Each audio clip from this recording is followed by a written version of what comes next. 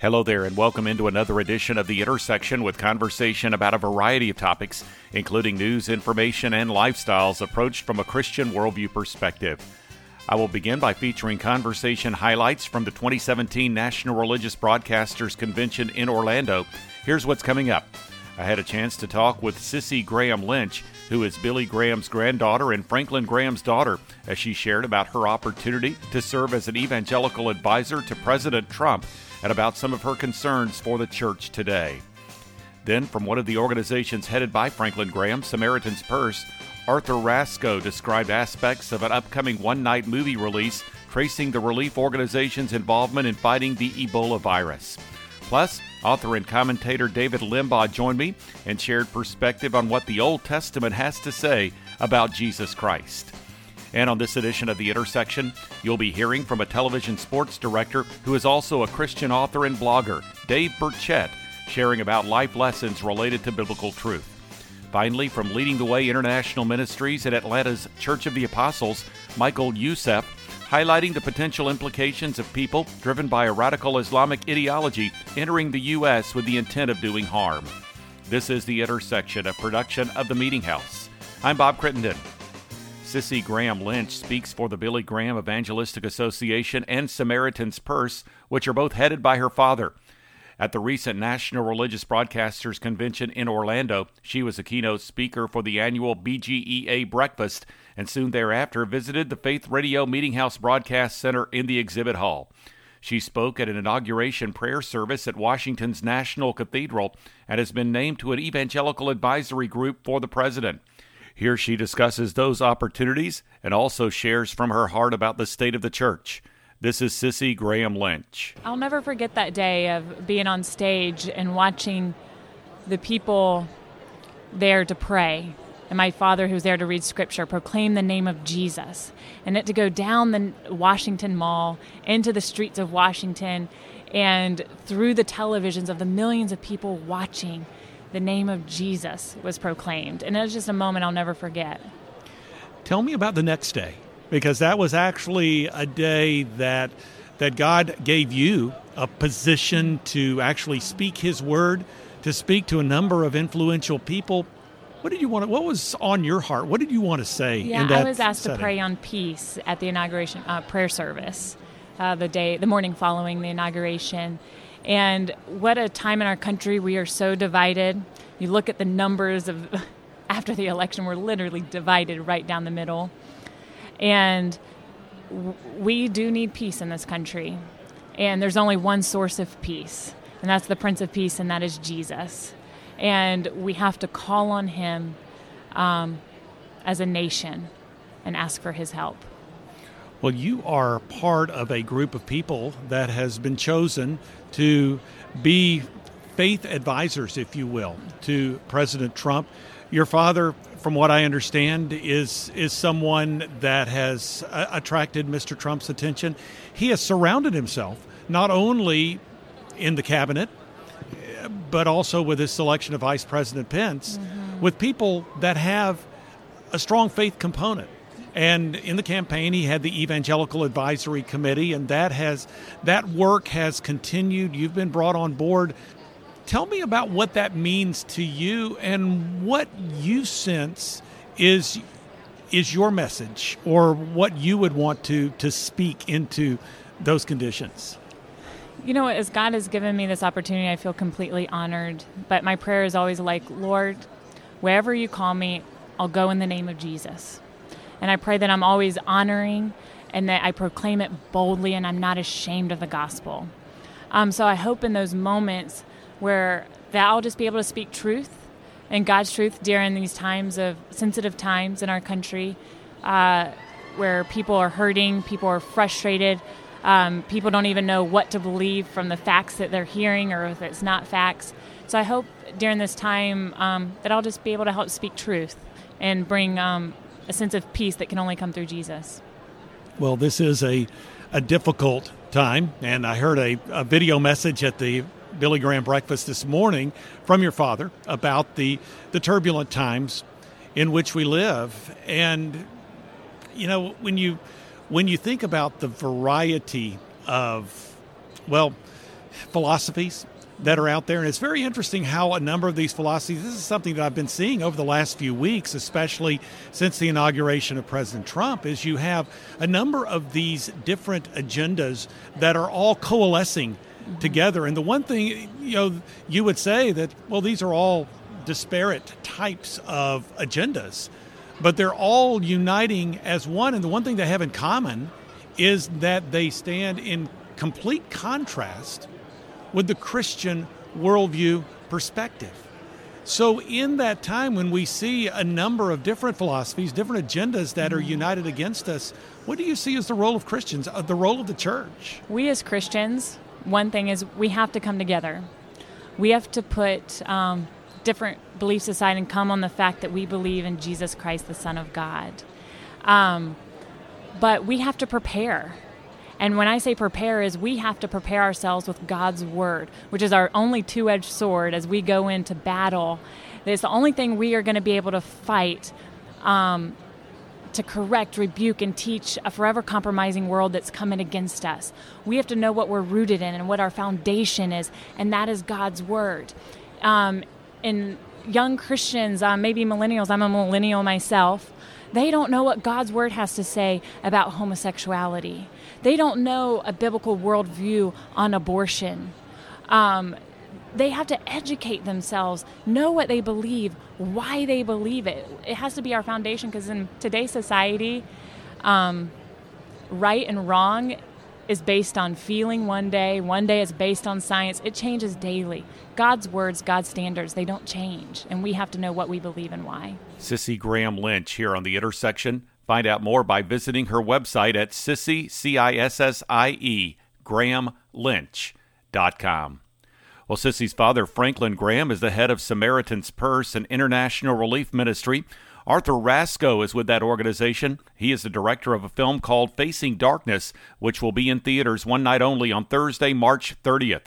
He visited the Faith Radio Meeting House Broadcast Center at NRB 2017 and discussed elements of the film detailing efforts to combat the Ebola virus in Africa. Here now is Arthur Rasco. Ebola hit West Africa in 2014.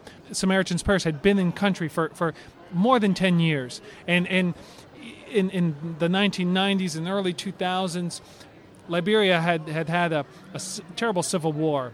Okay, and so Samaritan's Purse was there helping people, helping the country recover from that civil war which had really devastated the country. And so our teams were on the ground there. And then come forward a few years later in 2014 when Ebola started to hit in Guinea and Sierra Leone, well, it started to cross over into Liberia. And Doctors Without Borders was responding in Guinea and Sierra Leone, and then they had their hands full over there. They looked to our teams and said, listen, you have doctors, you have medical personnel, you have a whole team of people, and you have 10 years worth of relationships. Can you help us respond? And so when all kinds of organizations were backing out of the country and weren't able to respond, Samaritan's Purse, we said we have to help people that are suffering and dying at the side of the road, right? And so this story, Facing Darkness, is that of the Good Samaritan set against the backdrop of Ebola, as we see our teams, our doctors, Dr. Kent Brantley and others work to help those that were suffering from this awful, awful virus. And so for people that may not be familiar with the Ebola virus, of course, it seems like, a century ago that took hold, and so many people were concerned about this. It was affecting thousands of people. People were losing their lives, and all of a sudden it disappeared from the headlines. As a lot of things do. Yeah, there hasn't been a whole lot of talk of Ebola, but, at the time, this was something that was devastating. Talk about what would take place typically in the life of someone who had contracted this virus. Well, this virus, up until the time, in about 2014, in those early days of the epidemic, the virus had a 90% case fatality rate, meaning 9 out of 10 people that contracted this virus died.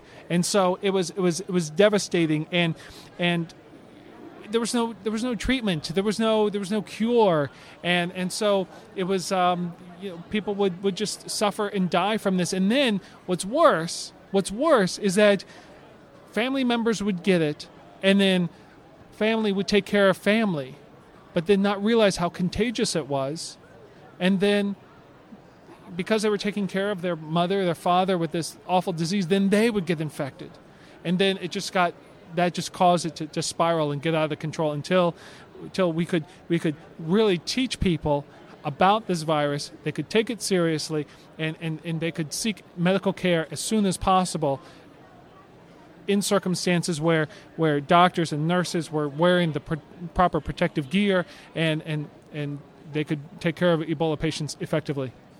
What was the nature of Kent Brantley's work there in fighting the Ebola virus? Dr. Kent Brantley went to Liberia in 2013 before the outbreak occurred, right? He just went there to fulfill a missionary call. He wanted to share the love of Christ, and he thought the best way to do this was through medicine. So he became a doctor in order to share the love of Christ, and so he went to Liberia to do that. Then, in 2014, Ebola occurred, and so then he stepped up to the plate and said, okay, we're going to take care of Ebola patients. I'm not going to leave. Samaritan's Purse is not going to leave. We're going to work with SIM. We're going to get trained by Doctors Without Borders. We're going to engage in this fight. As hard as it is, this is what I want to do. And so, and he talks about how he wanted to take care of patients like they were his mother, his father, his brother, his sister, as if they were family. So these weren't just faces; these were loved ones, people he loved and cared about, and that's why he couldn't leave, and that's why he chose to take care of these patients who had literally had nowhere else to turn. Arthur Rasko here on The Intersection. Learn more about the film by going to facingdarknessmovie.com.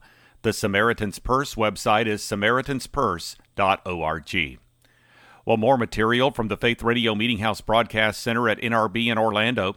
Author, attorney, and columnist David Limbaugh joined me to discuss what was written in the Old Testament about the coming of Jesus. He is the author of the book, Finding Jesus in the Old Testament. Here now is David Limbaugh. They just come up with all kinds of theories, and they use literary criticism, analyze the style and the context of the book to say that there must have been three different writers. They base it on nothing else. And the truth is there are commonality between the beginning and ending sections of Isaiah, and there are more similarities than differences. And we have no reason to suspect the early church attribution to one Isaiah. And so if he wrote it hundreds of years, 700 years before the birth of Christ, and then contained such predictions as King Cyrus, by name, will release the Jews from captivity and allow them to return to their land and rebuild the city. That Cyrus is mentioned 150 years before he's born. Think about that. Yeah. And then he does what Isaiah said he would do. So those kinds of things blew me away. How can you deny that? We're not talking about Nostradamus who says Hister and not Hitler. We're talking about errorless predictions. Yeah. And I think the timeliness of this conversation, we are a very short period of time before Easter Sunday. And when let's take the book of Isaiah, you see these very precise expressions of what Jesus would do for us on the cross. Yes. Isaiah 53 obviously is one of the passages that comes to mind. But throughout Isaiah, throughout the book of Psalms, you see time after time where what happened to Jesus through his death was actually documented. Micah 5:2, yeah. Be born in Bethlehem, riding in to Jerusalem on a colt, donkey. Those things were predicted. It's pretty phenomenal stuff. So as you studied this, what was the tipping point for you? At what point did, as we might say, the light come on and you said, this is for me. I want to pursue a relationship with Christ?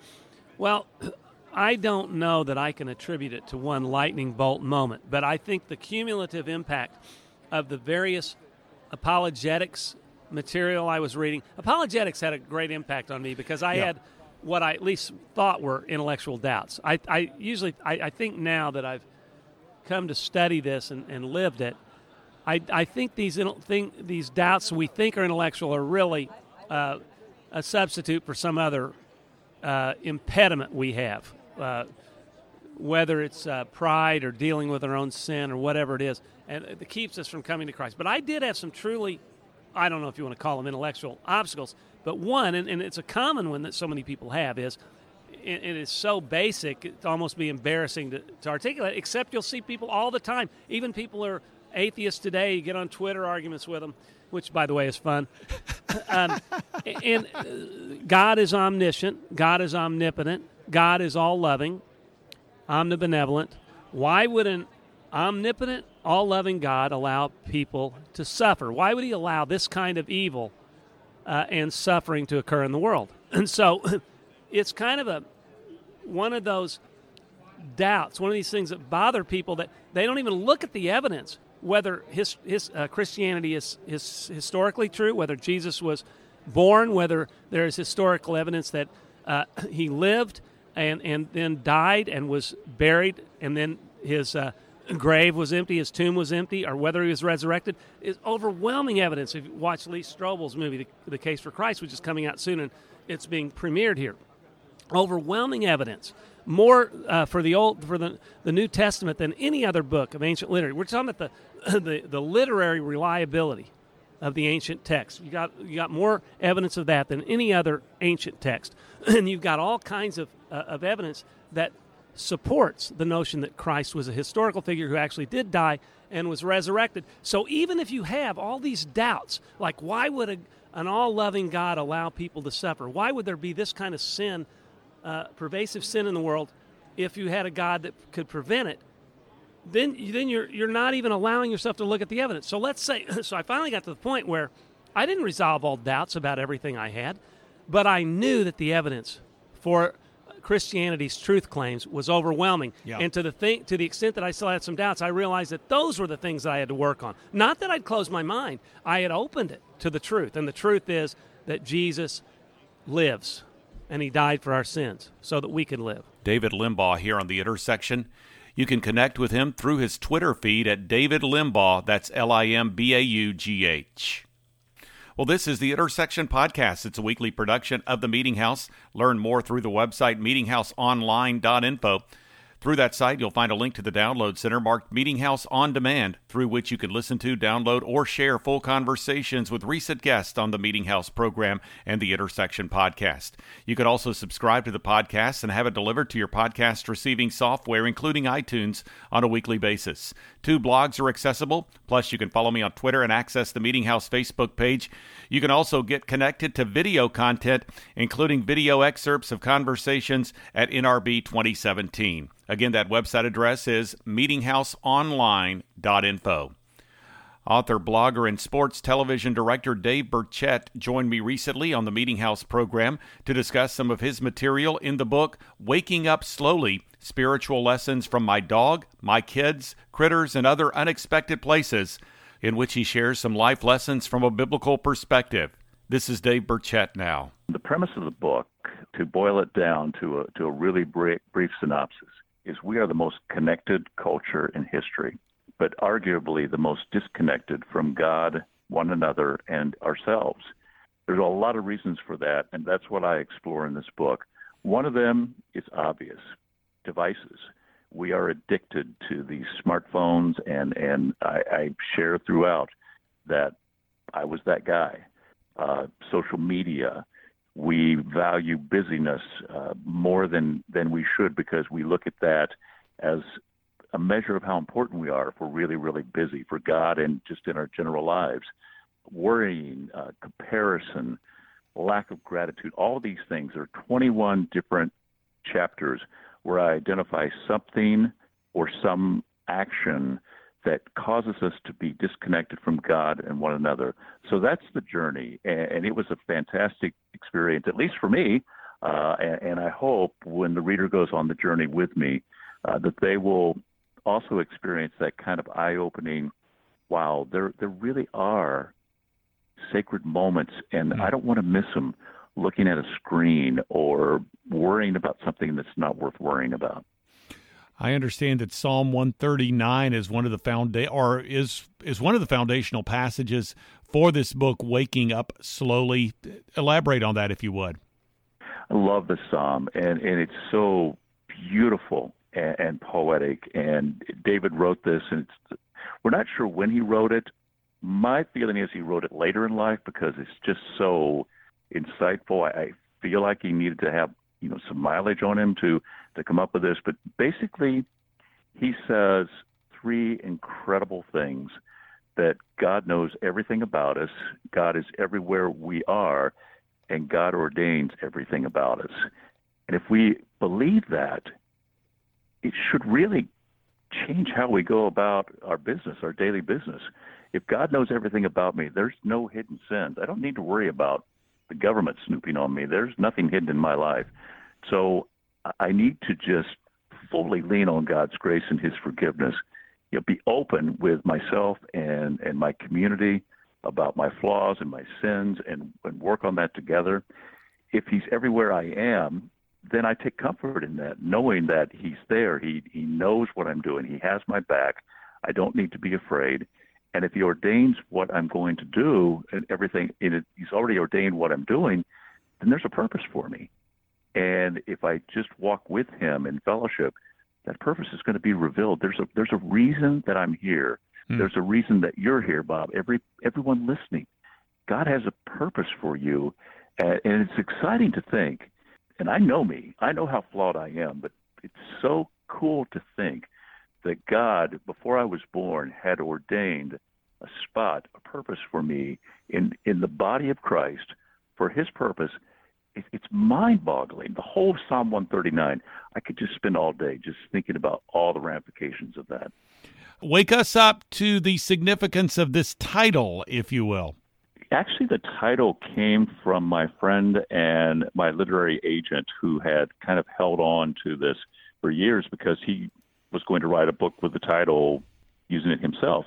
And when I began to write it and flesh it out and began to realize all of these things that I'm learning as I put a little more mileage on my life odometer and things that I'm understanding and seeing more clearly, he said to me, I want you to use my title, Waking Up Slowly. And I said, no, Don, that's yours. And he goes, no, you've nailed it.